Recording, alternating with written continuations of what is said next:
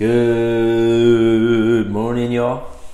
9:30, Saturday, February 2nd. And I'm here with my friend, Brian Skelton. Brian Skelton's a member of the gym. He is a realtor. He has spent his time in other endeavors. And where were you born and raised here? No, I was born a Yankee. Oh, that's right. You're from Buffalo. No, well, just east of there. So okay. I was born in Rochester, and then we moved to Texas when I was 4. Thank God.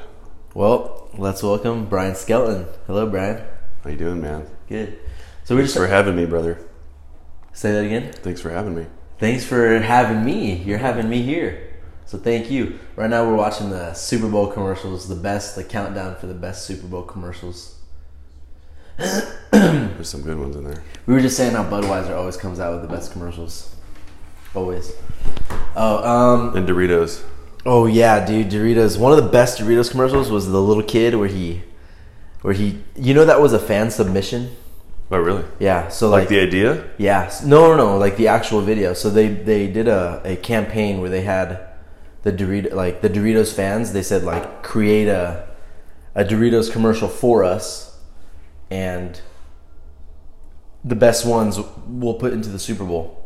So they had the one with the little kid and the spaceship, and then the guy has a bag of Doritos and he like pretends that he's like blasting off, and then he tells the old man, like, some guy walks up to his little cardboard spaceship and he's like, if you give me your bag of Doritos, I'll let you use my spaceship, and it's a time traveling spaceship. Oh, so yeah, I remember this one. Gives him the Doritos, and then the little kid like leaves. And then the old man comes out of the house because the cardboard box is right in front of his house. And then he knocks on the box, and then the guy gets out of the box, and it's the old man. He's like, Billy? Did you age? Oh, man. That and what did you say the other one was? No, Doritos, and what was the other company? Oh, Budweiser. That's Budweiser, yeah. mentioning. Bud Light, Budweiser. Hopefully they'll be good today. Who you got? I don't know.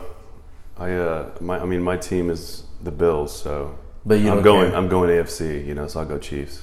Okay. Yeah. I got Chiefs. I got 20 with Sam Garcia on that. On who? Chiefs. You didn't go Niners? You're a Cowboy. But I don't care about I don't care. Just because the Cowboys are in, I don't really care who's in. Or just because the Cowboys aren't in. Cowboys haven't been good in so long. Dude, the Bills are pretty good this season. Yeah. Their defense played super well. I had their defense in fantasy for a while. Did you? Yeah. Yeah, they did. I mean, I was at that famous Thanksgiving Day game when they played the Cowboys this year. Oh, they lost, right? Cowboys lost? Yeah.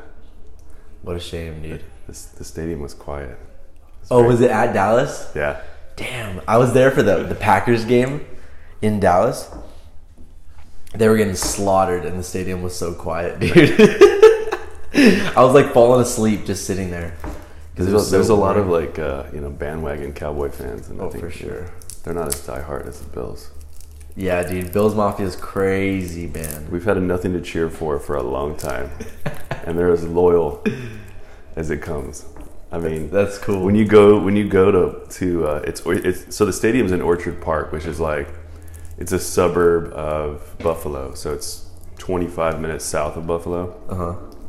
And it, nice houses, nice community, and then this is just set like right on the outskirts of Orchard Park. And I mean, these fans, they travel to that game, and it's like every Sunday home game is their Super Bowl. I mean, they go all out. I've gone there with my uncles, and one of them's a pastor, and it's like you're passing by these maniacs that are, doing beer chugging and jumping off the top of RVs onto tables. And it's, I would be curious to see what the work attendance percentage rate is for the a day Monday after. Following a Sunday home game. Yeah, it's got to be low. Yeah, it's got to be low. My little brother was telling me that they have Monday off or something about players. No, here in Texas, schools. There are some schools with Monday off because of Super Bowl. Okay. Yeah, I don't know if that's true or not, but I think so. Well, there is those certain little cities. I mean, throughout Texas that are so diehard that I wouldn't doubt it. Yeah. Yeah. So you grew up till you were 4, and you've been back a bunch of times. You have a bunch of family there. Yeah, my dad's side. So my dad is the oldest of 4 boys. So all 3 of his brothers still live back there, where he grew up in Fairport, which is like a little suburb. And in my adult life now, I've gone back there. I've seen like 3 games back there in the last probably 8 years, and it's good to go back and kind of see family. Mm-hmm. But it's a crazy area because between Buffalo, Rochester, and Syracuse, it's this triangle, and they have this huge Lake Ontario that they get snow off of every year. I mean, they get insane amount of snow, so they have this lake effect snow, they call it. And I mean, they can have sometimes like 7-month winters, and it's gray skies for like 7-8 months sometimes, and it's all snowed out. Yeah, but even when it's not snow, it'll just be gray, overcast skies, kind of like Seattle. Yeah. I mean, people from Fairport tell you that they only have a couple more days of sunshine per year than Seattle. Whoa. And so it's like, I don't think I could have grown up there, I mean, I think being, raised in Texas and living in Texas, you kind of get spoiled when you go travel to some of those places like that. So I think I'm fortunate, but yeah, anywhere you live, you acclimate to it, you figure it out, you get used to whatever the conditions are. Because when I go back there, they're like, how do you stand the heat? And I'm like, well, it's pretty simple, you turn down the AC, you get in a body of water, you take off some clothing and you drink more beer. I mean, one of those 4 things, right? Yeah. I mean, just having to deal with snow that you have to shovel off of the driveway to get your car out for work. I mean, like that's another level. Yeah, dude. But wherever you're at, you acclimate to after a certain period. Like Joe Rogan says, people grown up in like super cold climates are just built different, dude. They are. Just like they are way tougher. They know the struggle of literally having to survive. Whereas like here, the heat, you get under some shade, you get in a house. Yeah. There it's like so cold where if your heater doesn't work, you'll die. Yeah, and I mean, I think there's a psychological component to, not seeing the sun for so many days. The vitamin D aspect. Yeah. That's interesting. I mean, you can tell when people haven't seen the sun in a while. They're cranky or what? What is your observation? They're a little agitated or they're defensive. Is that why the people in Buffalo... They're really pale, right? Dark circles under your eyes. I mean, little stuff like that. But that's why they're willing to jump up. But I don't know. I grew up here, so I don't really know. But I think that I've heard a stat that Seattle, Washington has the highest suicide rate out of any city in the country, and they don't have sun. I mean, they don't have sun very often. So. Yeah, that's crazy. That just made me think. You ever thought about like if the sun, like the idea, wasn't there a movie back in the day about if the sun were to burn out, like how quickly we would survive? Oh, no? I don't know, but yeah, it wouldn't be. I mean, we would freeze. It wouldn't be that long, yeah. Yeah, we'd freeze for sure. But like thinking, let's say we didn't freeze, I wonder at like the number of people who would just suicide, because the sun is like, you wake up and you walk outside and like feeling the sun on your skin is a good feeling, Yeah. Interesting. Well, when you were at the cook-off, you were sleeping on your makeshift bed. What do you call that bed? A cot. A cot. Okay. Yeah. So, I mean, I've done so many cook-offs over the years where, we'll stay there all night because you've got meat on the pit and you got to keep the fire going and all these different things. And, you are relieved when that sun starts coming up and you start to feel, some rays of sunshine on you and it starts to warm you up. So there's definitely... It's like a refreshing, reset. And there's definitely an aspect to it where you're like, thank God that sun's coming up. Dude, those wings, excellent, bro. Thanks, man. Excellent. When did you start cooking wings? Those are made with passion. They taste like it. I don't know. I got into kind of barbecuing through some friends of mine that live in Dripping Springs. We started doing a cook-off over there called the Founders Day. It comes up in April. Oh, interesting. We still do it. Yeah, it's late April, and So I just, I started cooking at home a lot, and I probably cook 4 days a week, 4 nights a week. And then I just kind of started experimenting on my own. I have a green egg, and a green egg. Yeah, a green egg. It's a ceramic egg-shaped pit. And, I think I know what you're talking about. And the ceramic. Once you set the temperature, it's coal, it's wood, whatever your combination may be. It holds it. It holds it for hours, like 10, 15 hours. I can do briskets where I set it at 220, and you set it and forget it, and it holds it there the whole time. And it loads the pellets by itself, automatically? No, this is different. This isn't a pellet grill. So this is, you put in at the bottom, just like a traditional grill, you'll put in whatever charcoal or wood you want to cook. Okay. You start it, get to a temperature you like. And okay, so you get it up to the temperature you want. But because of the material it's made from, it holds temperature incredible. And so, I don't know, I just started, experimenting over the years, last 5 years, with different things like brisket, ribs, chicken wings is a thing that we've always done growing up, of course, where we're from. So I really like, if you go to Buffalo, their traditional chicken wing is, a battered chicken wing that's deep fried, and then they add sauce to it. So, in our world, we're trying to, eat healthy. A little bit. Right? I just do a dry rub, regular chicken wing, like a naked wing, and then, you smoke it for a couple hours and then throw it in some sauce afterwards. Yeah. So that's got my kind of Texas Buffalo spin on it. What else you cook? What's your something you cook often? For me, I've been cooking venison a lot. Yeah.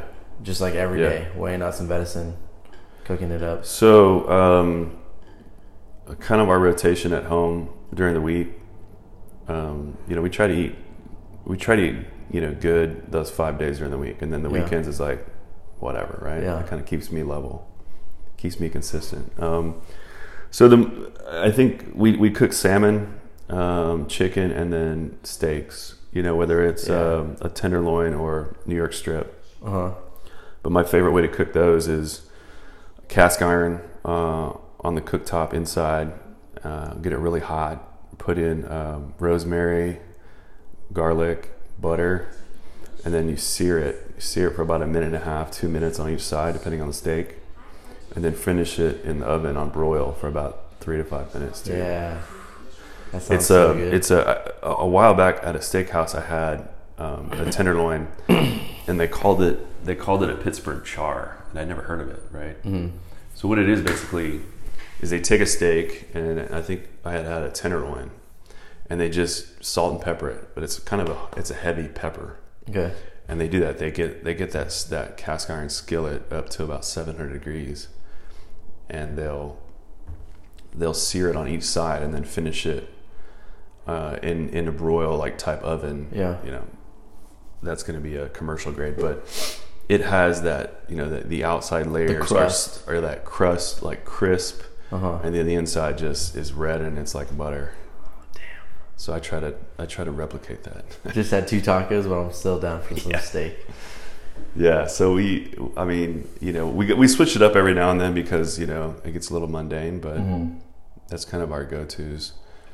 But H-E-B recently raised their prices on their tenderloin, the prime one, so I'm eating more of the New York strip, Yeah. I got a lot of overhead with these 3 kids. So you grew up in a small town. Where is that in relation to New York? New York City? So if you're looking at New York City, Rochester, There's a way on the west side? Yeah, so it is northwest I think it's about a 7.5 hour drive from New York City. So it's from here to Dallas, but further. Okay. Maybe Oklahoma City. And you've been there, and have you ever stayed there for a long time and got because I'm assuming what, back home? Yeah, if you've moved here when you were 4, you didn't really get to experience life. No, yeah. The first time I went back after we had moved here was we took a family trip up there, and that was when I was probably 8 or 9. Mm-hmm.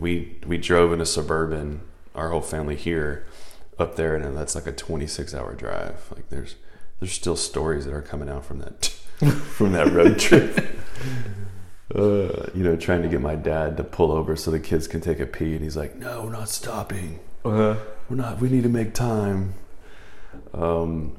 So I started going back to visit my grandparents. My dad's parents still live there, and they had an RV, so we would go back and RV, go camping. It was cool. And where Buffalo's at in Rochester, you're not that far from Toronto. You're like an hour and a half, 2 hours. So we would go up into Toronto and go camping in Canada up in that area. So that was always interesting. The thing I think that sticks out the most is my grandfather had not the big motorhome RV, but it was like if it was an F-350 on the front, it had the motorhome in the back. It was all connected though.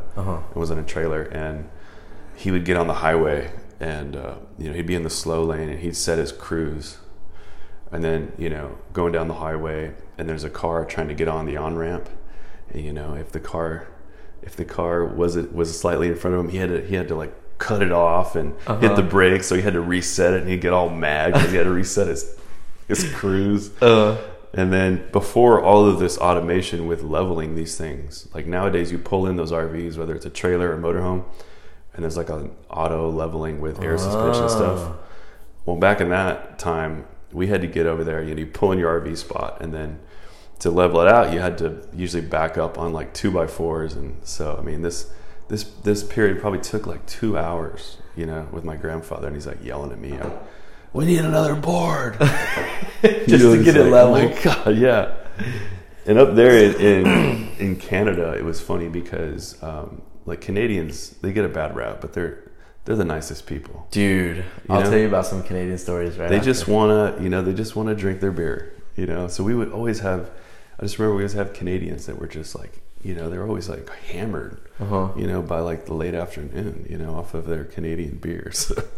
Dude, Canadians are super cool. But the like you go up where I'm from in the summer and even into Canada, obviously, like it is beautiful country, and those are actual lakes. I'm talking like Lake Ontario is a lake. Okay, it's a great lake. You can't, if you're standing on one side, you can't see the other side. Yeah. I mean, it's like an ocean where it's just so big. So, yeah, it was cool. I was in Canada like a couple summers ago. What part? We were on the super west side, Vancouver. Vancouver, yeah. Yeah, and then we drove from, so it was my friend Braxton, Derek, Braxton's girlfriend, and then my brother, and his girlfriend at the time. And we drove from Southern California up all the way to Canada. And how many hours was that? I think 25 hours?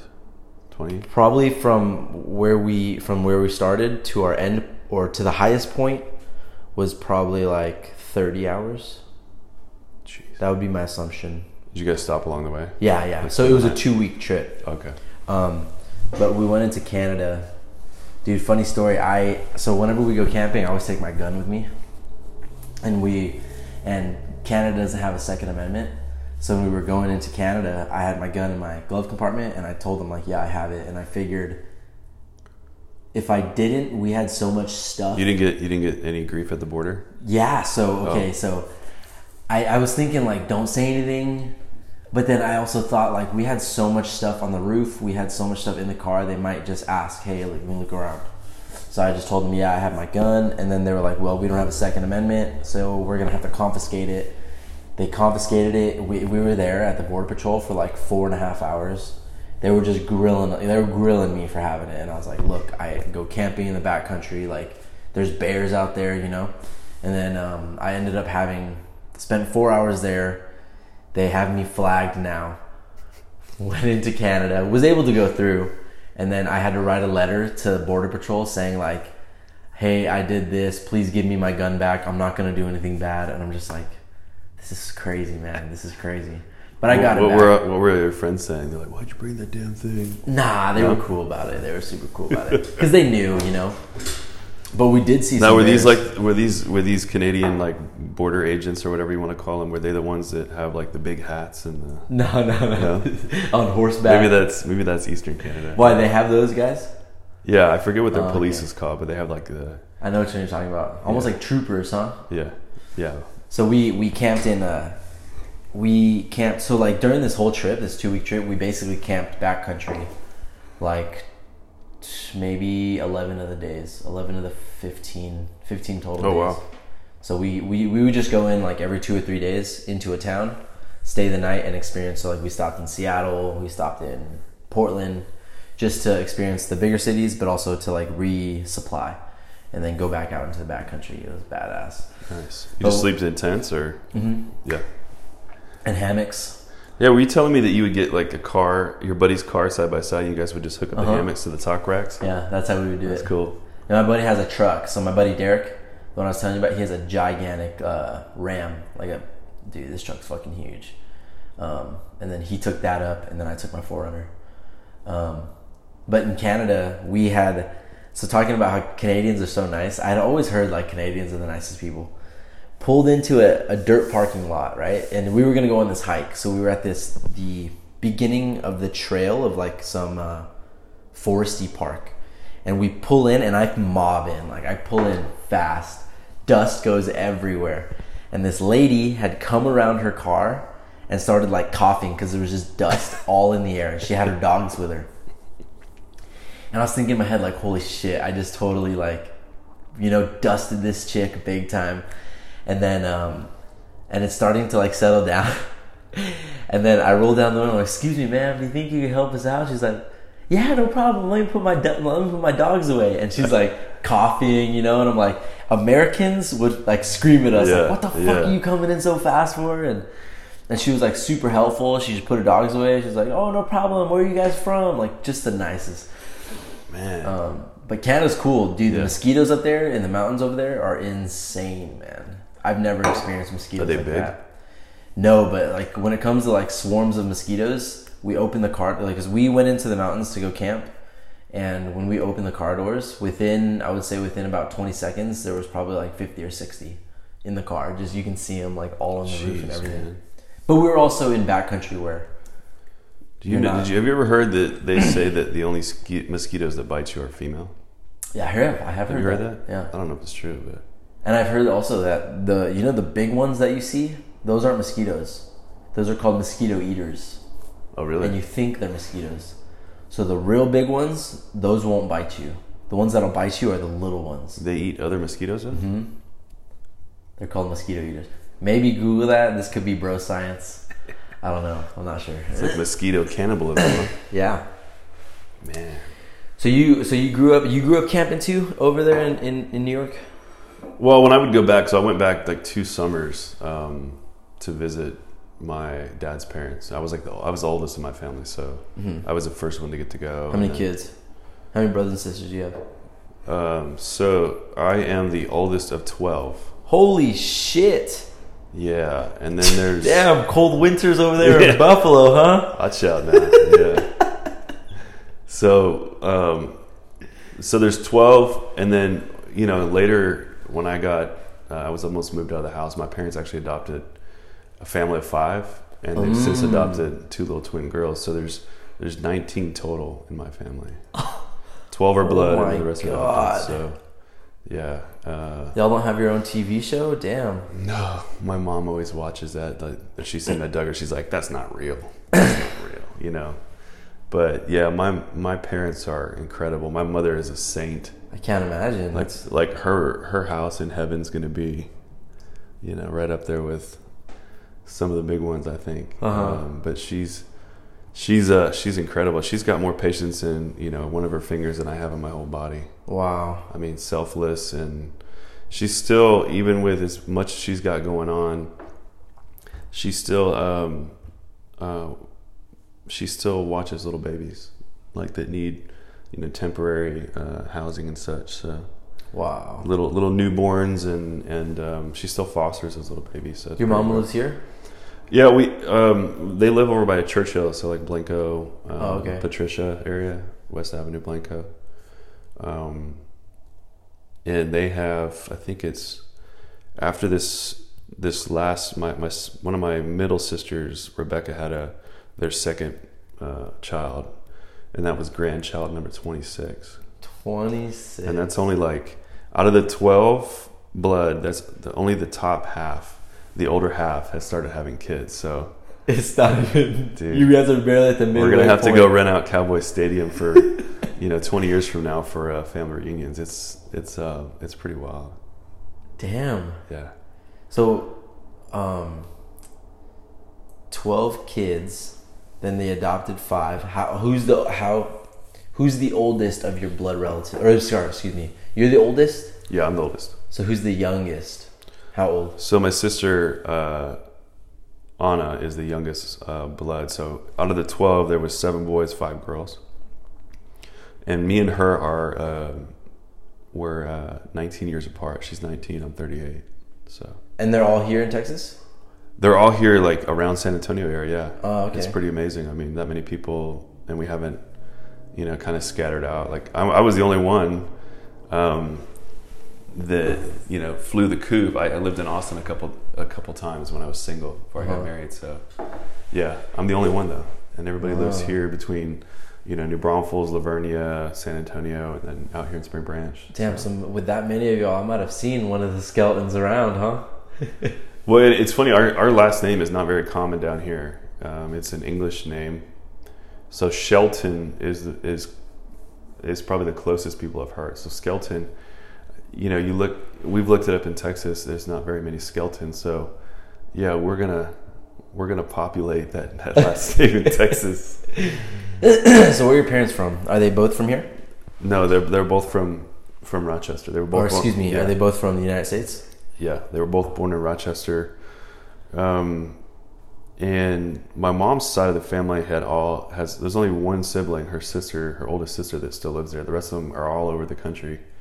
My dad's side, though, they all stayed there. So there's 3 brothers over there. His parents have passed. Mm-hmm. But my dad's mother was from Ireland. Like, she didn't move over to the States until she was 32. Oh, okay. And so we've got English and Irish roots, and also like Dutch roots from my mom's side. Interesting. Yeah, it's people always ask me about a big family. They're like, "Oh my God, 12 kids." And I'm like, "Yeah, it's kind of like organized chaos, I guess is the best way to put it." You know? But after so many kids, like, we started watching each other too. So it's for sure. I mean, I have 3 kids and I'm going nuts, but my parents did it with 4 or 5 times that. So. And I'm assuming the time frames of when they had those kids, the older kids were somewhat able to help out rather than having 12 babies at one time. Right. Yeah. I mean, I feel for the people that have like triplets and quadruplets. Yeah. And quintuplets. I mean, it's chaotic to have one newborn.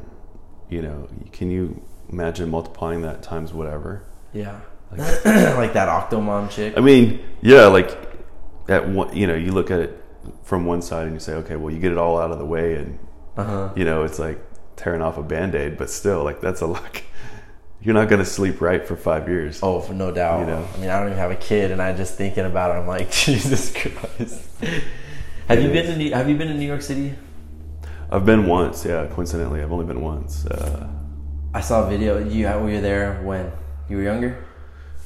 I went with my brother. Yeah, we were like early 20s.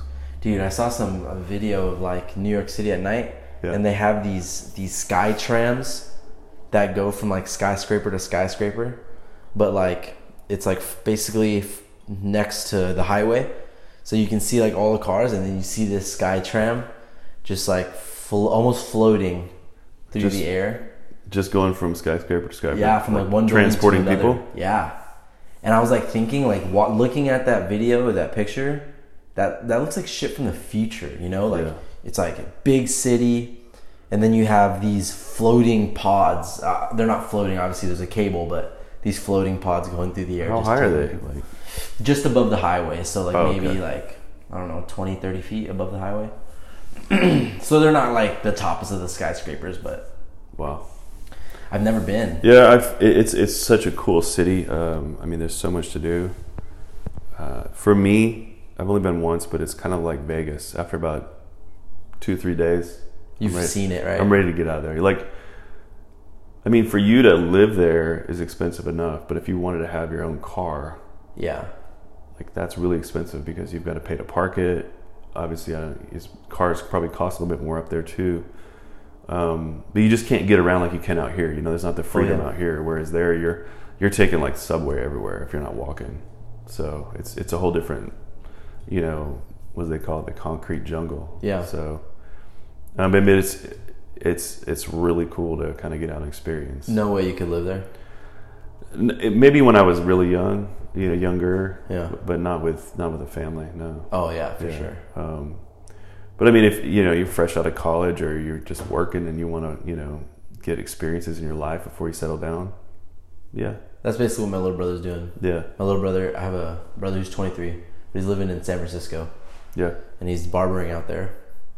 So I've been to San Fran once too. It was cool. San Fran right now is like the Wild West, dude. You got the super, super rich. Dude, the homeless population. And then you got the homeless shitting on the sidewalks. Dude. Sleeping on the sidewalks, like. So I went for a convention, and this was back in end of 2013, like November. And we ended up Airbnb-ing before Airbnb was what it is now. Uh-huh. And we were in the Tenderloin district, which I had no idea what that was. And it was above, it was a guy who owned this really cool condo above his Chinese restaurant. And, you know, we would walk out in the morning to go to the convention center, which was like 4 blocks away. And, you know, people are just doing drugs right in front of you and needles are on the ground. Yeah. And it was like, do they just ship boatloads of homeless people here? Because it was just everywhere. Yeah. My brother was saying he takes the public transportation. I think it's called the Mooney.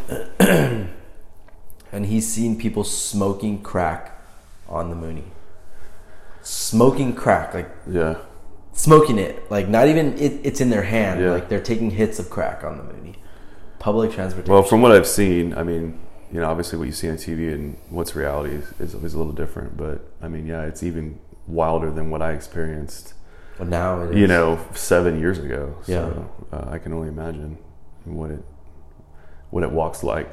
So you grew up here in San Antonio, or like up here where you're at now? Oh, we grew up in just outside of San Antonio in Converse, like Live Oak, Converse area. Uh-huh. So we grew up there until I moved out of my parents' house. I was almost 22, and years later they sold that house and they moved to where they're at now. So yeah, I grew up in Converse area, not that far from Judson and all that. What was your childhood like? You grew up like on property, farm. So we had I would say we spent probably 25 years in Converse. No, not 25 years, because that would make before me. But it was 20 years, I think it was, right? Yeah, 23 years maybe. Okay. So my parents rented a house for like 10 years, and then we moved closer into Converse, just down from like City Hall and all that, and we were on like a half acre. It was an old house like built in the 20s, wraparound porch, and it was cool. We grew up on, you know, at that point we grew up on finally some land to go build a tree house in the back and kind of run amok with all those kids. Growing up with all the kids, how many brothers do you have your age? So out of the 12, you said 5 are boys? There's 5. No, there's 7 boys. Oh, 7. So I've got 6 brothers and 5 sisters, and the second in line, Jake. We're only like 15 months apart, but it's wild because we're polar opposites, like interests, personality wise. I mean, it couldn't be any more yin and yang, you know. And I've met people over the years like that too. If you have someone in birth order that's really close to you, like less than 2 years, sometimes it can be like that. Interesting. Yeah. So, but growing up, it was, I mean, being the oldest, I learned how to delegate, you know. Mm-hmm. I mean, you're handing chores down, you're handing a lot of stuff down, and growing up in that big of a family, I don't think you appreciate it, you know, when you're going through it as a kid. You want your own stuff, you know, kids. Yeah. You know, you're selfish, you want your own stuff. But now that I'm older, it's a lot more enjoyable. I mean, New Year's or Christmas Eve, we had the family over because my dad's birthday is Christmas Eve. So usually every year, it's either at my parents' house or one of my other brothers and sisters. And this year we had it at our house. And I mean, it was 50 deep, 50 people. And that's basically all immediate. I have to go like walk around my neighbors and tell them, hey, look, I have my family over, okay? It's going to be a lot of kids, so it's going to be a lot of screaming, but don't be alarmed. So it's kind of like preparing the neighborhood for the skeleton invasion. But it's cool. I mean, like I said, 12 kids sounds like crazy, and sometimes it is, but they help each other out. Yeah, it's sure. Organized chaos, I guess the way to put it. So, yeah. It's crazy how you can have two siblings who literally grow up in the same household, same parents, obviously, or not obviously, but same parents, go to the same school, do the same activities for the most part, but then grow up to be just completely different. Yeah. In interests and such. And it's funny how that's usually connected to family members, before you, uncles and aunts and grandparents and great grandparents and great aunts and uncles. So I think there's a lot of similarities. Like my brother Jake he has the middle name of my dad's father, and he's kind of similar in that way. Whereas I have the middle name of my mom's father, and I'm similar to him in some ways. So it's weird how that works out. Yeah. But people always ask me, they're like, 12 kids, holy cow, are you guys Mormon or Catholic? Those are usually the two questions I get. And we're neither, we're just Christian. So, yeah. So, did you grow up, like, I'm assuming your brothers and sisters were like your closest friends growing up? Or did you all do your own thing? Oh yeah, we were. I mean, we were very tight-knit, and we were so, I don't know, the first 6 kids, we were all homeschooled. I was homeschooled my whole life. Never spent a day in the public school system. So never? Up until college? Didn't go to college, no. Really? Yeah. Interesting. I've been working since I was 11 years old, Whoa. I was cutting old ladies' lawns at 11, and I had my first job. It was an Italian restaurant down the street called Papadante's, and I started working there when I was 14, 40 hours a week. Whoa. Yeah. And so they couldn't pay me 40 hours a week because there was child labor laws. so they would like pay me in like food credit, and like 20 hours of that, it was like food credit, and they had this really cool like collectibles and like trading cards section. So like I would trade stuff in and out for that. Really? Yeah. So you were literally at 14. If you got enough food credit, you could feed the family. You were feeding the family. Yeah, well, I would bring stuff home all the time. They had great like actual like deli sandwiches, like stacked, like, I mean, from the height of it was 4 to 5 inches, right? I mean, so they were like the real deal. Yeah. These were like old Italian family that started this restaurant, so it was cool. But yeah, I started working 40 hours a week when I was 14. So you never went to the school system? No. That's crazy. Yeah. And you didn't go to college either? No, I graduated, and I just never knew exactly what I wanted to do. You graduated what? You just got my GED. Oh, okay. Good enough diploma. But I didn't want to go to college unless I kind of knew what I wanted to do. So I went out and worked and got experience, And I think that's what makes it so hard is you expect these 18-year-olds to pick their their degree and their interest at that time, and it's like, you're 18 years old, you don't even know who you are. Yeah. And to each his own. But for me, I'm not, and I was also someone that I can't sit at a desk for very long. Like I've got to be just moving. Mm-hmm. And what I do now enables me to do that. I'm a people person, things like that. So the classroom to me was not always appealing. Yeah. Not that I don't like to learn, but it just wasn't a big interest to me. And I didn't know exactly what I wanted to do, so I just got out there and worked. Whoa, and it was kind of like process of elimination. That's a very interesting way of figuring out. Yeah. Because I've never met somebody who's not gone to school. Yeah. just like growing up in California, like Yeah. I don't know, just in general, I've never met somebody who just didn't go to school. Yeah. Well, I don't know. It's And who's not homeless. You meet. Know? Yeah. Well, I mean, I think God blessed me with a lot of common sense, right? So I'm a very visual learner. Street smart? Yeah. So I can figure things out. Yeah. You know, but also I didn't want to just go to college, you know. Yeah, it's going to teach you some discipline, obviously, getting your grades in and stuff like that. But it's like, I don't want to come out with a marketing degree and then, you know, go work somewhere where I'm not even applying what I just learned. Yeah. I mean, I don't know. Like I said, that's a whole other discussion and topic. Yeah. But for me, I didn't know what I wanted to do, so I just got out there and worked. And I spent a lot of time in the hospitality industry. You know, started out at Papadante's. I was the dishwasher, and I moved my way all the way up to kitchen head cook underneath the owners. Head cook? Yeah. Damn, son, you got some skills. That's why the wings were so good, huh? That's right. Yeah, and I liked that industry as I moved, you know, into my late teens and 20s, where I was, you know, I was waiting tables, and then I was a bartender, because the appealing part to me was the harder you worked, the more money you could make, right? Like I wasn't satisfied just, you know, making $400 a week every week. You know, I wanted to know that if I worked harder, I'd be rewarded in that way. So that's what that industry brought to me, you know.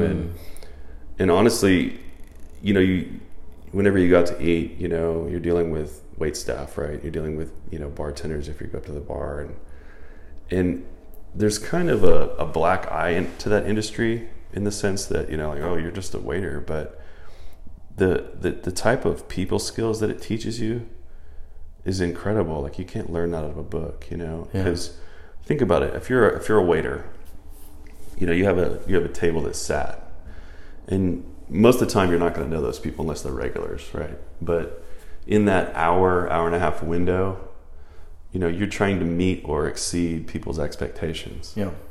While they're eating, and you know, maybe they got kids, and it's just like all these different circumstances and things going around. So I think that helped develop, you know, skills for me, probably in replace of college or substitute for college, and just those personal skills. I mean, in that industry, you're always evaluating. You know, like if you're standing over the waiter station, you're looking at your table. We used to call it silent anticipation, right?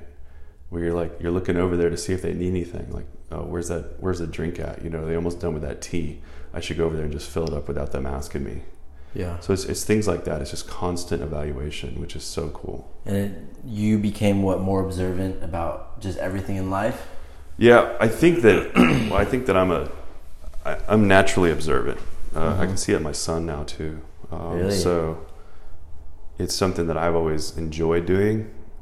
And again, going to like visually learning something. Like if I'm going to go build something, I'd rather watch a video on it than read a manual on it. You know, I'm going to get more out of that. So everybody learns differently, but that's the way I learn, you know.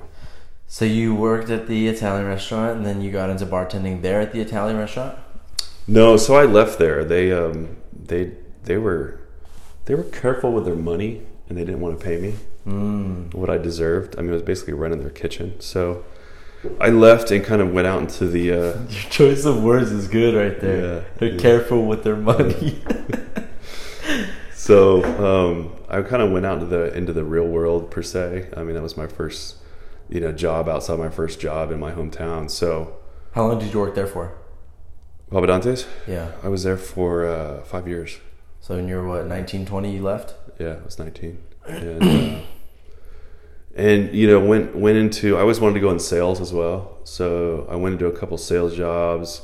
It was kind of just like, you know, again, process of elimination, trying to find out what I enjoyed and what I didn't enjoy. Yeah. I knew what I didn't enjoy was like corporate, you know, kind of structure and you know, only being as good as the man above you. And impress this guy. Yeah. I don't know. I'm a pretty blunt guy that if I don't like you, I can't pretend. Yeah. You know, or whatnot. So again, I didn't know exactly at that point what I wanted to do, but I wanted to be in charge of, you know, what I do. You know, and how I do it, and my schedule, and I'm not somebody that needs to be micromanaged. You know, I'll get my stuff done. So that 8 to 5 world just wasn't really appealing to me in that way. Mm-hmm. And I started to kind of figure that out as I got older. Like, that's I know what I don't want, right? Mm-hmm. So, you know, what can I do with my career and stuff like that? And so I went through some sales jobs, different avenues. I did commercial construction.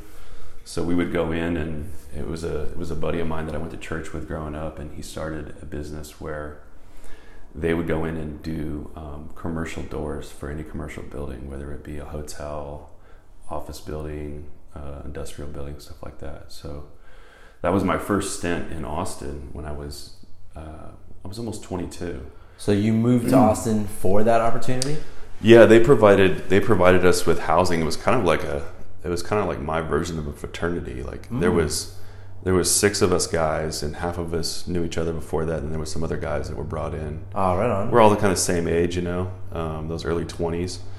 And we lived in this townhome just down the street, like right off Congress, before you get over the bridge to downtown Austin. So we're like early 20s. And, you know, we would work. It was building the Hilton Hotel that's niche at the convention center. It's still there. We hung all the doors in that entire hotel. Holy shit. It was like 3,000, almost 3,000 doors. Whoa. Right? So it ended up that our neighbors, because it was a townhome, so there's an A and B side, right? Our neighbors were like 3 girls, kind of our age, maybe I think a couple of them were a little older, and one of them bartended. So we were set up for success.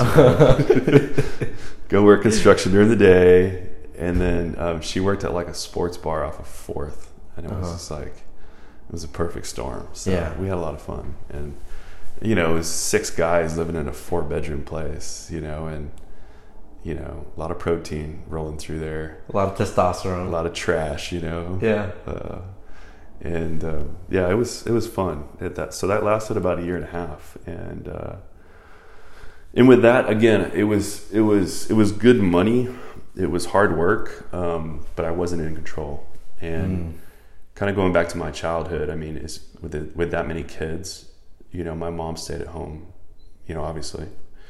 And my dad always worked 1 or 2 jobs. So, and he always worked for other people, which nothing wrong with it. But I saw that and saw that he didn't have control, you know, like when we had things going on, whether it be baseball games or things like that, you know, he obviously had to provide for the family. So life was on his employer's clock rather than his own. Their clock and schedule. So I knew that I wanted to be in control of what, when I got to that point in my life, you know, with kids and things like that. So I started to figure it out and got back into hospitality. I was in hospitality management. I opened the JW Marriott in 2010.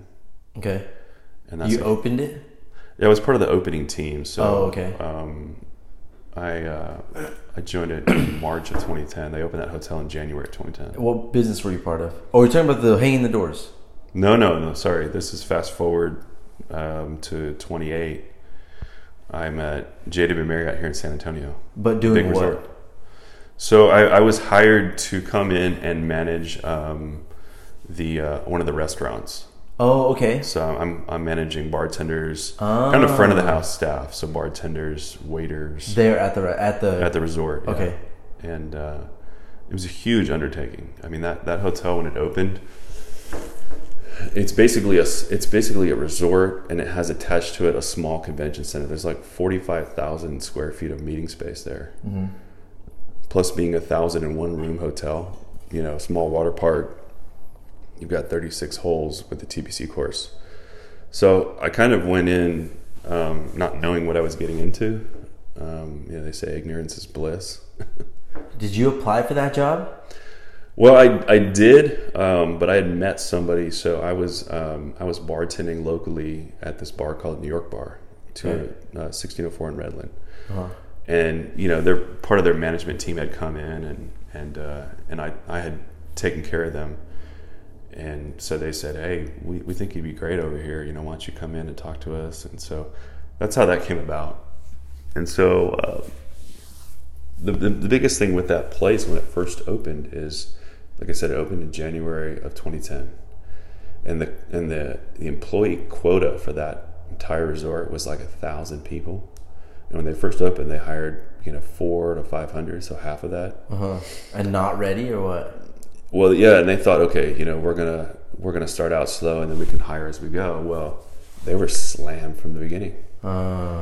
And I was outside at the pool, which is like a resort. We have a full restaurant out there though, so they serve everybody, every nook and cranny of this entire pool area, like slash small water park. So I started the beginning of March, and a week and a half later it was spring break in Texas, and so it was a flood of families through there to experience this, and it was like utter chaos. So the amount of servers that I had was like 40 servers. Oh, whoa. And what I should have had was about 80. And then bar staff. And it was just kind of like, a startup where you're writing the book. And in that first year, it was just catch up, trying to catch up, hire people, and not just be in the weeds all the time. And it was amazing. I think it was after the first year, they told us that in the state of Texas, alcohol sales, we were number 2 in the state behind Texas Cowboy Stadium. No way. From this one hotel right here. Yeah. Whoa. So it was huge. But again, that experience, you've got to go through some rainy days to get to some sunny days. Yeah. Like I'm better for that experience now, learning from it and such. So I spent, after the first year though, I was worn out. I mean, after the first week I was there, I literally had 110 hours on my paycheck for one week. And, kind of moving forward, it was like 75 hours a week. And I was just worn out. So after the first year, I saw how much money my bartenders were making. I mean, insane money. So I got out of that and bartended there for the remainder of my stay with JW Marriott and worked, half the hours and made twice the money I was making before. So. And you were like in a lower position, considered. Yes. Right? Considered a lower position. Yeah. Yeah, because I had colleagues that were my supervisor colleagues, the year before, and now they're supervising me, right? Yeah. So, but I was happy, right? Because I was in charge of, how much kind of money I can make, right? If it's by busy, bartending well. Yeah. If it's busy, I'm gonna make more money. Yeah. And like I said, I was working half the hours I was before. So I had more time. So then you went from that to what? So that's when I got into real estate. Yeah, how did that come about? So interesting enough with timing, me and my wife Lacey got married in April of 2012, and we had looked at a house to buy before that. Couldn't settle anything. So we said, hey, let's hold this off until after the wedding. Were you still bartending at the time? Yeah. Okay. Yeah, I was still at Marriott at the time. Okay. And so we get married in April, and then the summertime we start to pick up our search again to buy a house, look for a house and buy it. And so we settled on a house, made an offer, it got accepted, and we closed the end of August of that same year. And the guy that we used, my wife had gone to middle school with, and he had kind of his own small brokerage, and he was our agent, and he was great. And I was just talking to him one day. We're doing one of the inspections at the house, and just talking to him about the business. And I'm just like, I can do this, And I had an interest in real estate since my early 20s. Okay, so it was always I was just like, hey, I want to do this. How do I get into it? And at that time in my life, recently married, bought my first house. I literally started doing my real estate schooling right after I bought my first house. So I think it was a week and a half after, because I figured that before I have kids, I've really got to get into something that I'm going to be into now. I mean, once you have kids, it's hard to, deviate, explore new ventures and all that. It's harder to make those changes. So I was licensed to practice real estate November of that year, and continued to bartend until the next summer while working real estate during the day full time. So it's kind of like part-time at night, moonlighting to still bring in income, and until I got busy enough to where I could get on my own. So ever since then, November of 2012, I've been in real estate, and it's just been a pretty awesome journey, man. I can't imagine. I'm assuming real estate's good right now with everybody coming from other states here to Texas, yeah? Yes, it's a really good market. I mean, the economy here as well, and all that stuff. I mean, it's pretty wild. Would you do online classes? No, I did all my classes in class, because I figured I'd retain more that way. And you kind of, if you have questions, and kind of work through it as a group. And so I did that. It was 6 straight weeks, just Monday through Thursday, and then bartended at night. So how does realting work? If you want to find, obviously you work for a company now, right? Mm-hmm. Is this considered your own office, or you still are under? So this setup is, Berkshire Hathaway, Don Johnson family owns this franchise, and so this is one of the offices. So this is technically their office, but we have a partnership. So this is, what is your? I run this. I manage my agents day to day, and then I have my own set of clientele. So it's kind of a 2-part thing. Yeah. So how does it work? If you let's say you're a realtor, right? So if I wanted to get into realting, how would it work? I get my realtor's license, and then what? Just go find clients and say hey, I'll sell your house. Is that? It's as easy as that. Really? Yeah, but where I find people that struggle is, like the schooling aspect. Getting 180 hours of classroom before you go take a test. It's just like school, right? I mean, it's easy enough.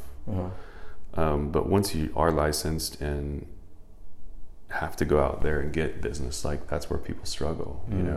Getting clients and working through that day to day. And a lot of the times, people that come from the 8-to-5 world, sometimes they're used to somebody managing them every day, telling them kind of what to do per se. So, it's really like an entrepreneur, where you've got to take your own spirit. You got to wake up every day and light your own fire. You got to, even though you work for yourself, you're an independent contractor, you don't have a technical schedule. You still need to keep a schedule. So there's freedoms to it, but there's also structure. For sure. And so just depending on how somebody manages themselves in their day to day, is probably how they're going to, succeed or not succeed in this business. So, but this day and age too, is interesting with everything with social media and online. If someone becomes a recent realtor, they think once they announce it on Facebook that people are just going to start calling. And it's just a fun business. I mean, I truly enjoy it. There's never a dull day in real estate, but the heart of it is you're managing personalities and expectations. People as a whole, and I'm probably gonna get crushed for saying this, but people as a whole, as a whole population, are a pain in the ass. Oh yeah. So if you can deal with them and manage through that, I mean, you can do a lot of things in life. I've been thinking too, I think one of the most important attributes to understanding the chaos is being a good communicator and being able to communicate and read people, right? So most of the time, if you're able to read people and find common ground, it's way easier to communicate with people. Yeah. Because people want to do their own thing, but if you can make them feel comfortable with hey, I'm just like you, and I'm assuming you learned so much about communication skills and dealing with people through bartending that it transferred over to realting for sure. Absolutely, man. I mean, that's where I kind of honed in on my skills, I think, looking back on it. Yeah. And the other part too is communication. It all starts with that. Yeah. When people have bad experiences, it's usually because communication failed at some level. And so it's different tactics. I mean, these days how many different ways you have to communicate? I mean, it's exhausting, right? So you have to hone in on what your clients prefer in that aspect. You know, if they're old, like I'm kind of old school. I'd rather talk to you in person than talk to you on the phone. I'd rather talk to you on the phone than text you. Yeah. So you've got to, you know, through that process, figure out what their preference is and you know, adapt to that. You've always been a people person? Yeah. My wife makes fun of me, but yeah. You seem like it. She calls me the mayor because she says I'll talk to anybody, but I think it's funny to get out and just talk to people and figure out, you know, how they work. Yeah. You know? I love it, dude. Like there are certain people that are just, even just like if you look a little weird, like, yeah. What is that person about? Yeah. Yeah, it's so interesting. I mean, the time spent at the resort was cool because you had people from all over the world that came for conferences there. I mean, we had one of the biggest ones we ever had was the company Yahoo, and like the whole resort, like all the lights were changed out to purple to resemble their color. Really? And they had people from all over the world. And whoa. Different conferences that were big like that as well. So that was really cool to just, you know, when you're slow at the bar, you sit there and talk to people at the bar. So you're constantly trying to bring up, you know, things to talk about, topics, and so you learn about different parts of the world. So you've talked to people from all over. Yeah. Oh, can you tell me about any super interesting people that you've met? Well, it was interesting. We had these I forget what the conference was, but there was these guys from Germany, and they were former military, like German military. And, you know, one of them had amputated leg. The other one, I think, had an amputated arm all the way to his shoulder. And I remember them educating me and telling me that they loved America because America really supported the veterans, people that have previously served, and especially people that have gone through everything, you know, amputations and whatnot. He said back in Germany, like, you know, he was talking, he's the one that had his leg amputated all the way up to his, you know, up to his hip. And he said, you know, when you go out and people see you, like they look upon you like down on you. Really? Yeah. And it's not the same spirit that it is here in the US. So I thought that was interesting. Yeah. Yeah. But that's the one that comes to mind. You ever traveled to other countries or no? Yeah, I haven't been to Europe or Asia. Canada, obviously. But Canada, Mexico a lot for all the, you know, different weddings. And Costa Rica a couple years ago. That was cool. And I think we honeymooned in Aruba. So that's kind of the extent of my worldly travel so far. You seem like a very you know, there are a lot of people who, and I'm guessing it's through the professions that you've had, such as bartending and stuff, but there's a lot of people who I have met here in Texas who are ignorant at what's out there. And it's not terrible, but I've definitely met some of those people who are super closed-minded, live in this bubble of Texas. This is the way life should be, not being accepting or understanding of other cultures. Right. You seem very open to just everybody, and I feel like I feel like getting to know you, and once I have gotten to know you, I feel like you would be somebody who I can bring my family around, you know what I mean? And I wouldn't get judged or... Yeah.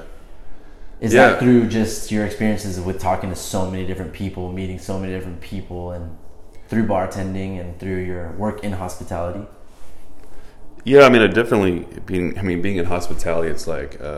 you have no choice. The diversity is like a bowl of confetti, right? I mean, it's very diverse. But I think it really goes back to my childhood and you know, my upbringing from my parents. You know, like we had so many different. I mean, my mom, she brought homeless people to Thanksgiving. You know, we had down in Converse, we had this guy called the Bug Man, and he had like a boneyard full of old VW Beetles. And he was a strange man, but you know, my mom invited him into our home, and you know, as crazy as people think the world is today, it's like, you know, there's ignorance everywhere, right? Every background, every color. I mean, there's just ignorant people. So I think my family's mentality has always just been, we like good people. Yeah. I don't care where you came from. Yeah. And we had a lady from Nigeria too. It was just, yeah. So I guess, through my childhood and through my different jobs, I've definitely been exposed to different cultures and people. And it's just, at the end of the day, we like good people, That's cool, man. More people need that. More people need to understand that. And more people need to understand that, like, we're all human, you know? People like to see each other as, like, different things, but it's when it comes down to it, we're all humans on Earth trying to figure our way. We're all God's people. Yeah, nobody knows what the hell's going on. That's right. You're shit out on a piece of land, So find your way. Yeah. Yeah, and if people tell you they got this world figured out, they haven't been anywhere. Nobody's got it figured out, right? And the more that people tell you they haven't figured out, you can tell, like, there are certain people where you're just like, you haven't been anywhere, you haven't seen anything. Yeah. Because, like, talking, like, even my conversations, I'm learning about, like, what's out there, like JR being in Africa, Tim being in Europe, in Germany, and it's just like, wow, man, there's so much I haven't seen, and there's so much that I just have no clue about. Yeah. That the more I hear stories, the more I get knowledge from other people that I talk to, the more I realize that, like, you haven't seen shit. I've seen 0.0001% of what there is to see. Yeah, I really want to go. I think my first trip across the pond, as they say, I think I want to go do, like, Ireland and England. I've always heard not to do too much at one time, the first time over. So I want to go explore my grandmother's roots in Ireland and then do that. But I also just want to go over there too, because that's old world. The U.S. is so young, right? Yeah. Go over there and see old world, man. Yeah. Like I think that's what's going to be cool. Michelle, did you listen to the podcast I did with her? Yeah. Yeah, she talks about how, like, in other countries like China and stuff, you go to the ruins, and it makes you realize, like, thousands of years ago there were people standing right where you're standing.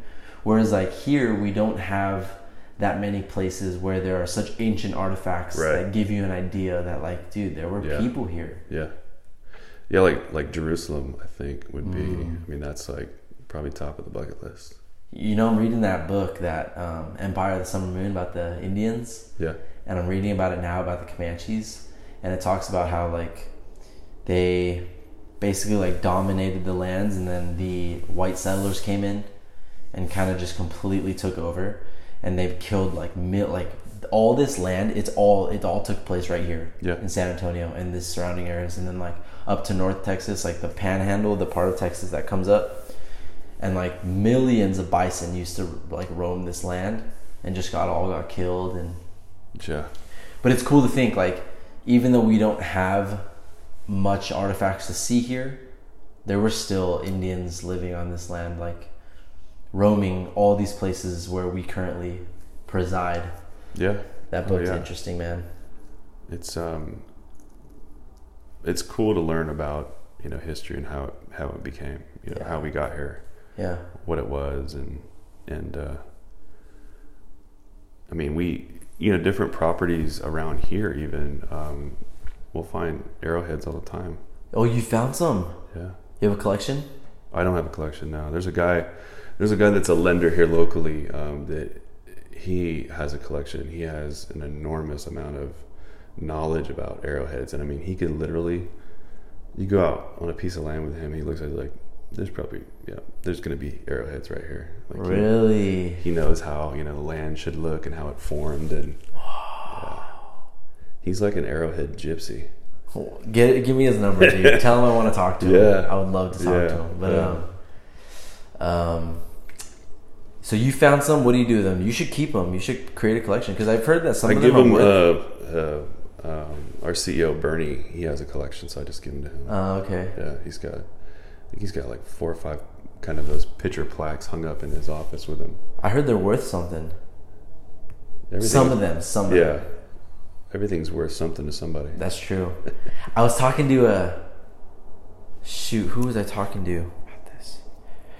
A friend of mine, about, it's fascinating how you have an item. I was talking to my friend Christina. You have an item but somebody creates an item, Yeah. like handbag, for example. She was telling me about some handbags that are worth like $200,000.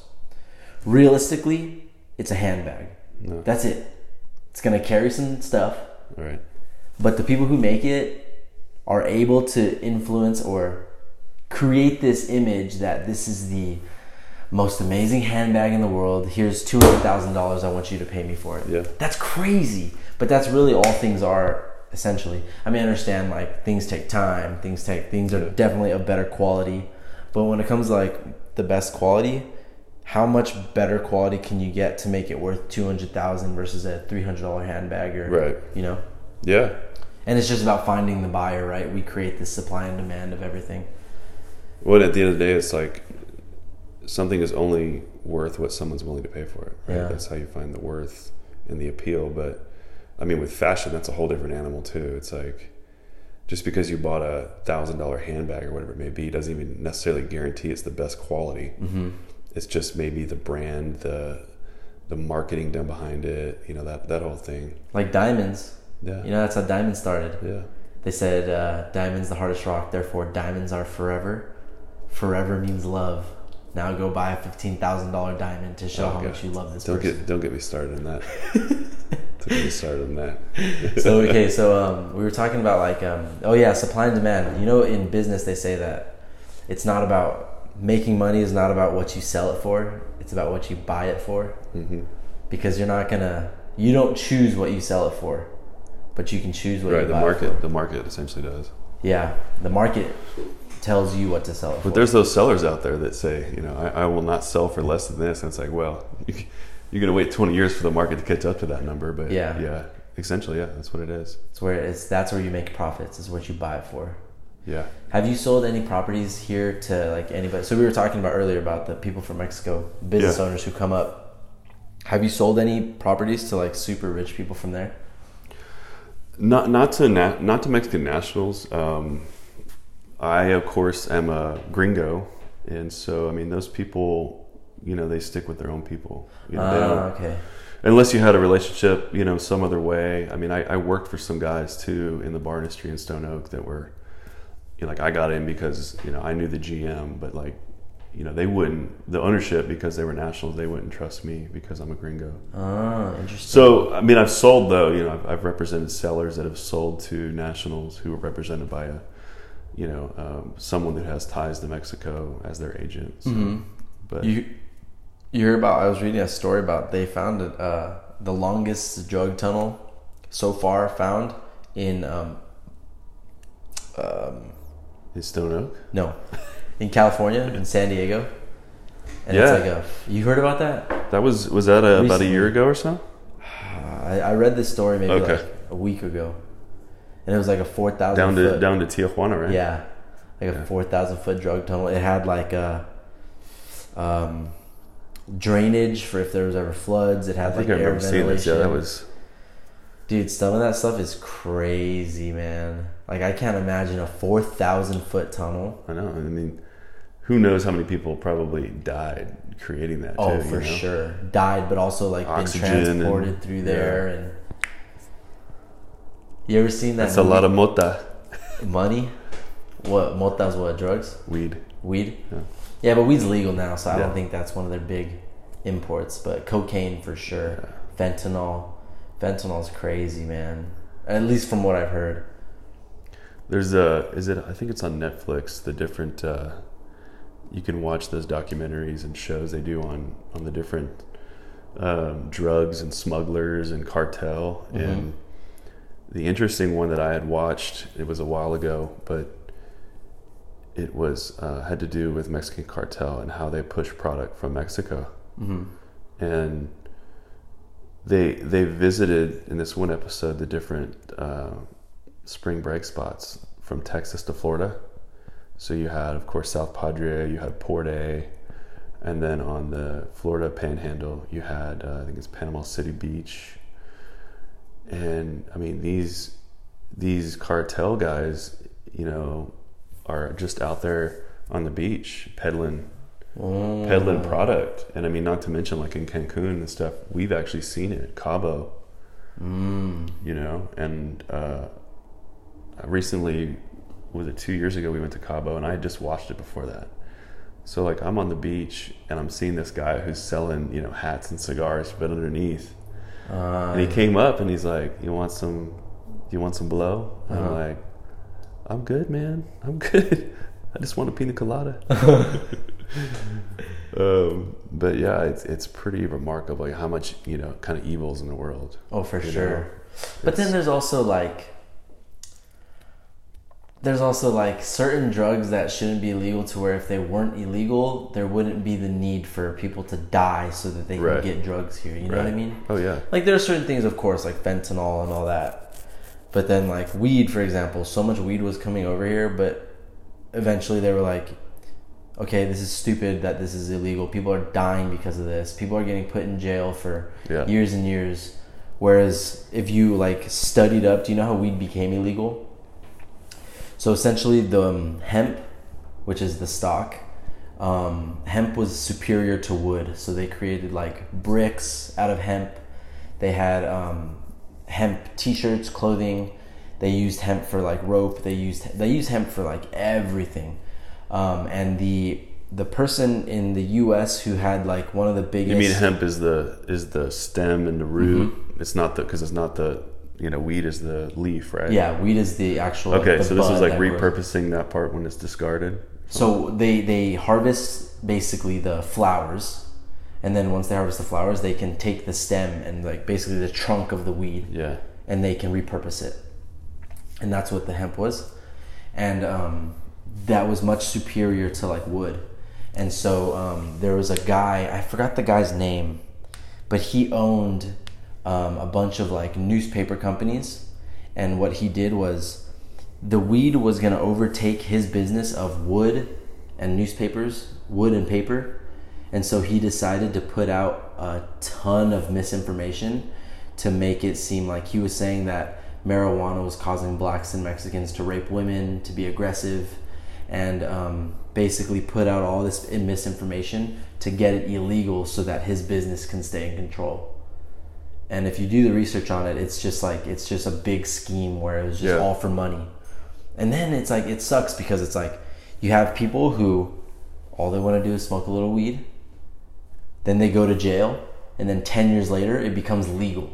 Yeah. But these people are still in jail. Yeah. Yeah. It's so interesting to look back and see how much misinformation shifted times that we're living in, Like, well, that was like, that's like an early version of a media company pushing a narrative, right? Mm-hmm. And I think that's it's always been scary to think about that, right? But after spending so much time in the hospitality business and, the alcohol side of it too,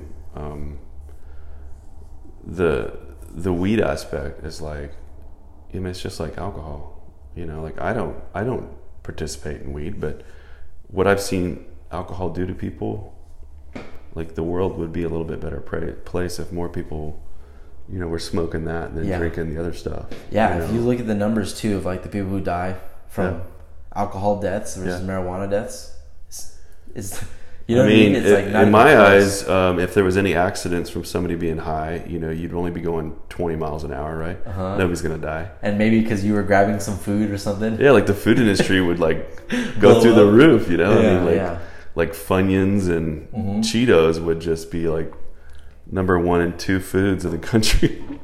I saw a post and it was like, and I believe, I agree. Like a lot of those substances, right? Like anything can be abused, just like alcohol. There are people who are responsible with alcohol, but then there are also abusers. There are people who smoke, and there's also people who abuse it. Yeah. But I was reading something, and it was like, and this is just somebody's opinion, but it was like, if weed was illegal nationwide, we'd have way more fathers where their kids' memories of them were just being so hungry that all they did was eat all night. Yeah. Versus a kid whose dad's an alcoholic and beats his wife, gets beat, you know? Yeah. And it's like, it's the reality of it. And there's so much ignorance out there. Like, I think what you said too is important, is like everything is good in moderation. Mm-hmm. Right? Everything. Yeah. Chocolate, right? Yeah. And it's ice cream. Mm-hmm. Sometimes. And it's just like,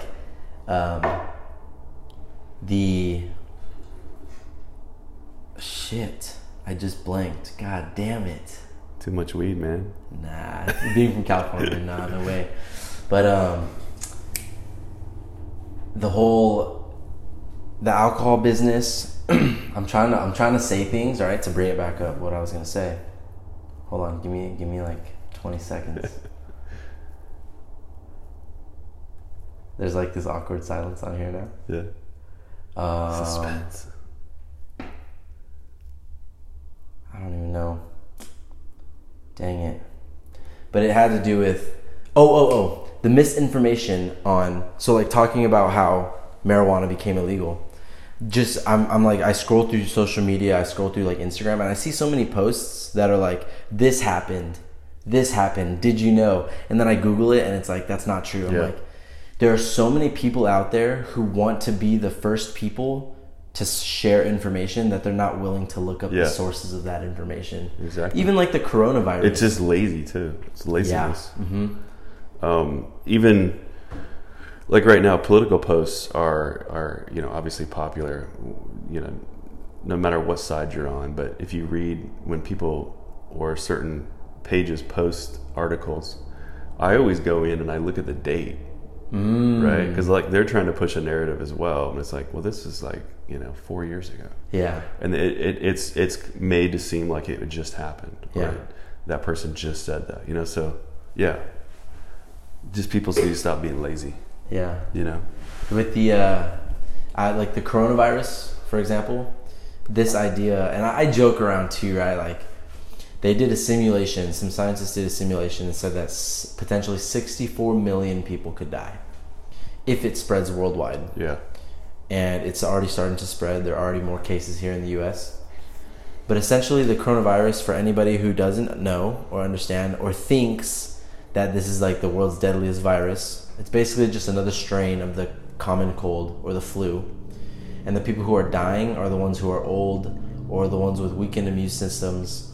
So like normal healthy people essentially get a respiratory infection, and most of them heal on their own. But all we see is like, 186 people died. Extreme cases. Yeah, extreme cases, but not realizing that 180 of them were either old or already had a weakened immune system. And so this idea, like, I've seen like posts saying like, understand, look at the facts, look at how many people are old or have a weakened immune systems, look at the people who are dying who are healthy is very small. And then it's also saying like, don't be racist to Asians just because it stemmed from China. Yeah. But there's always the internet, man. The internet never loses. When it comes to like, the internet will always win, dude. It's crazy. And the internet is so savage that it doesn't matter what happens, somebody's gonna come up with a joke that is so foul. Yeah. Oh yeah. Twitter is that. Yeah, Twitter. Yeah, I'm not very active on it, but I like certain things happen and I go on there just to see the comments. Yeah. It's amusing. Has social media helped your business at all in realty or no? It has. I think, when I'm selling a property, when I'm representing a seller, I use it for marketing purposes. Yeah. Personally, I think that, people that, maybe I haven't seen in a while, they see, kind of life moments and what's happening in your life to where you somewhat stay connected. So when they have that need, you're the first one that comes to mind. Yeah. In that aspect. So yeah, I think it has. I try to use it for that advantage. I mean, I use it personally a little bit, but it has. So let me ask. It's a double-edged sword, though. I think it's. Oh, for sure. It's the Antichrist, basically, but. You can get in trouble on the internet. Yeah, but it's just exhausting to see people's, I don't know what you would call it, maybe people's obsession with self-promotion, I guess is the best way to put it. Like I love comedy, and this one comedic guy, Sebastian Maniscalco, he's like old school like me, but he's like, you go around today and you see these people and they've got their phone out and they're taking a selfie. Uh-huh. He's like, I can't even say that without almost throwing up. But you know what I call it? I call it taking a lonely. He's like, you don't have any friends that you can, or somebody you can ask to take a photo for you. Yeah. So I think I kind of see eye to eye with his idea of this new found phenomenon of self promotion. So it's super interesting too. You see, like, I think a lot of times you can read people based on what they post about. So like, if I see a girl and I like look through her Instagram, or even a guy, and all I see is pictures of themselves, mirror selfies, pictures of what they wore today, what their makeup was like. I'm like, you really care about yourself that much? Yeah. And it's like, you really think we care that much? Oh, I know. Right? I know. It's fascinating to see. Like, you can scroll through some girls' Instagrams and it's literally 150 pictures of themselves. And I'm like, not much has changed. Why do you keep showing us the same picture? Yeah. You're in a different colored shirt. Oh, big fucking deal. It's kind of mean, but it's the truth. Like, too many people are so focused on their internet image that they're not focusing on the present and just living and seeing the people who are closest to them right around them. I mean, if you go out to eat, you'll see people just snapping photos of their food, and it's like, I don't care to do that. Like, I want to enjoy the hot meal that's in front of me. Yeah. And I'm living in the present, right? Yep. I mean, you probably have a lot of those people out there that their image of themselves online is better than what's actually portrayed in real life. Oh, for sure. Because that's what their focus is on. It's like, I don't see eye to eye with that. The online is the highlight reel. They like never post the behind the scenes. In my business, they're all focused in on social media, marketing, online leads and whatever. And I was like, I'm doing the opposite. Like, I like to go out and meet people face to face. Yeah. And so I'm kind of salmon in that aspect, swimming against the current. You're more likely to get remembered as well if you shake somebody's hand and say, "Hey, my name's Brian." Versus they're scrolling past your post and seeing, "Hey, I'm a realtor," and then they scroll to the next one. Yeah, it's just, and it's very, like you said, it's very forgettable. That's what I tell people all the time. Like, if you meet somebody, that's going to go further than if you talk with them on the phone or you're emailing them, So, yeah, absolutely. Yeah, I'm kind of old world in that way, that that's what I enjoy to do rather than new stuff. I mean, but, the communication, I mean, like I said, is a double-edged sword, all this invention, innovation, and social media. I mean, the way that you're able to stay connected to people is a great thing, but in moderation. Oh, for sure. But, I didn't go to public school, but I've heard that social media, Facebook, has ruined like high school reunions. Really? Yeah, because if you think about it, people go to high school reunions because they don't, they probably don't know what their classmates are doing or have done, right? They want to see, they want to see what everybody's doing and whatnot. And now that's kind of ruined to a certain degree, right? Yeah, because you already know what everybody's up to. The one guy who was maybe a nerd, and now he's a millionaire. He wants to show up in a helicopter and impress everybody, but everybody already probably knows. So I see. And talking one more thing, I see people on social media. It's so funny, but I'll see like people's posts about like some girls, right? See their posts about like this is so mean, but like, hey. A bunch of people have been asking about my skincare routine. A bunch of people have been asking about my hair products. I'm like, nobody's been fucking asking. Don't even get me. That's a whole nother podcast, dude. Yeah. We've got some friends like that. So let me ask you, before we end this, do you have a favorite quote that you like to live by, or a few things that you like to live by that you can just think about and say like, wow, like, I don't know, like for me, for example, one of my favorite quotes is, we live two lives, and the second one starts when we realize that we only have one. And I like it, but I can be honest with myself and think that I haven't got to the point of realizing that I only have one life. Because there are days where I just waste days, you know what I'm saying? Right. Whereas when I come to that realization that this is it, You know, this is it. You only get one at bat. I'm never gonna relive my childhood, so make every day count. I don't know if I've taken full advantage of that, but do you have any quotes that you like to live by? I mean, you know, kind of growing up with my faith. We were non-denominational Christian. I think it helps to have a moral compass and puts this time on planet Earth in perspective. Mm-hmm. And it, you know, especially with everything going on in the world, it really, really helps to, I guess, simplify those things. But one that comes to mind is just kind of, you know, treat others like you'd like to be treated. Yeah. So simple as that. I mean, it's not going to inspire anybody, but you're a simple man. Stupid simple. Wings, steak. Yeah, and beer. Yeah. All right, Ryan. And CrossFit. Thank you very much, Julie. sir. Hey, buddy. We'll do this again. All right.